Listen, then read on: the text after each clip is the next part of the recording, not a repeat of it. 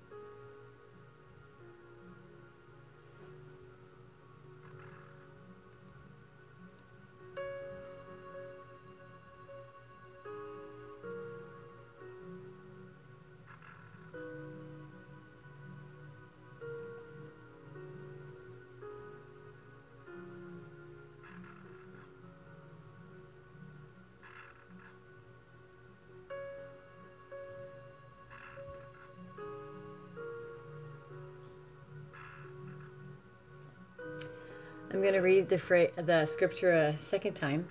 And I just would like to point out that if you can hear a croaking sound in the background, that is a frog out my window. And I can't really stop that from happening. So hopefully that is not distracting to you.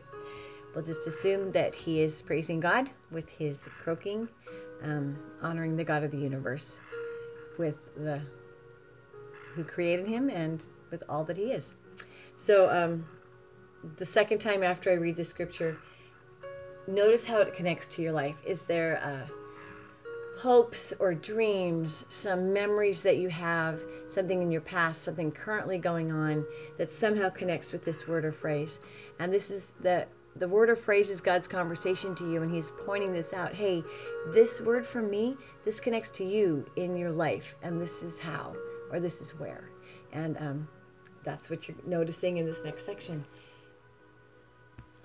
Psalm 18, 28 to 36. You, Lord, keep my lamp burning.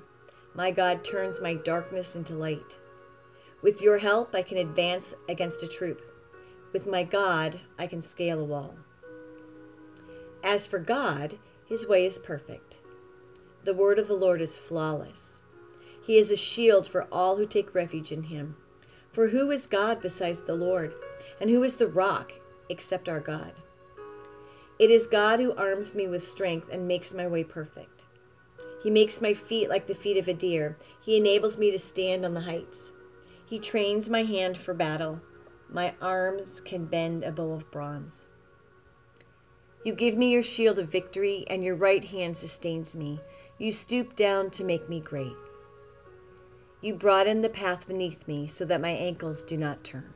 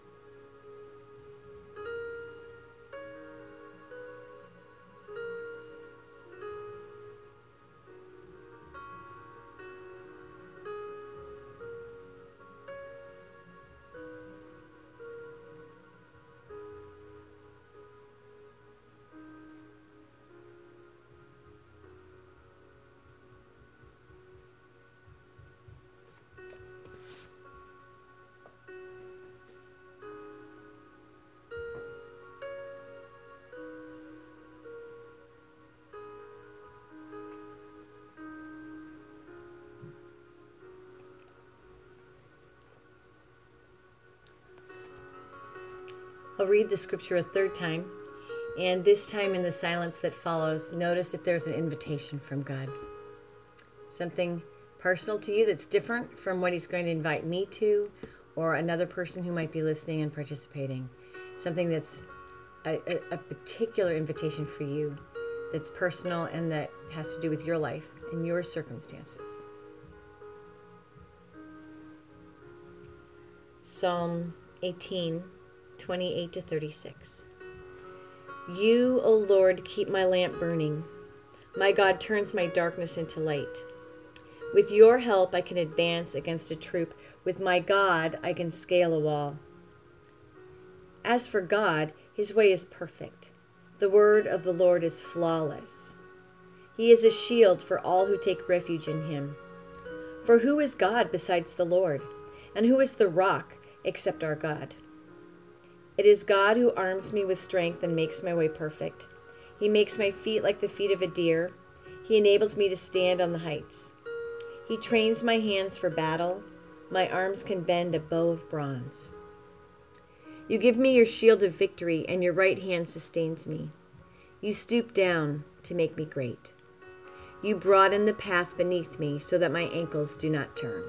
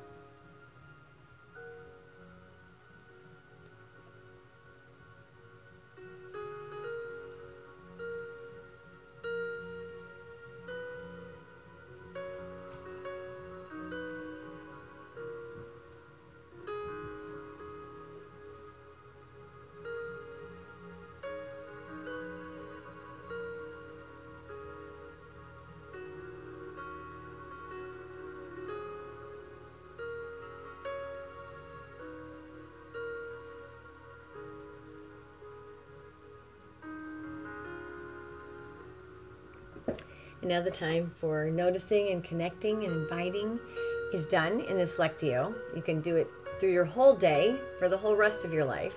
But if we follow the pattern of Lectio, those steps are done. And now it's time to to rest in God's presence. Sometimes it's difficult. We are so busy, and we're used to being busy and doing things and thinking about God and asking questions about God and striving for Him. And this is just a time to practice just resting in Him. Just be still and to be with God. So that's what we're going to do for the next few minutes. Rest in His presence and know that He loves you dearly.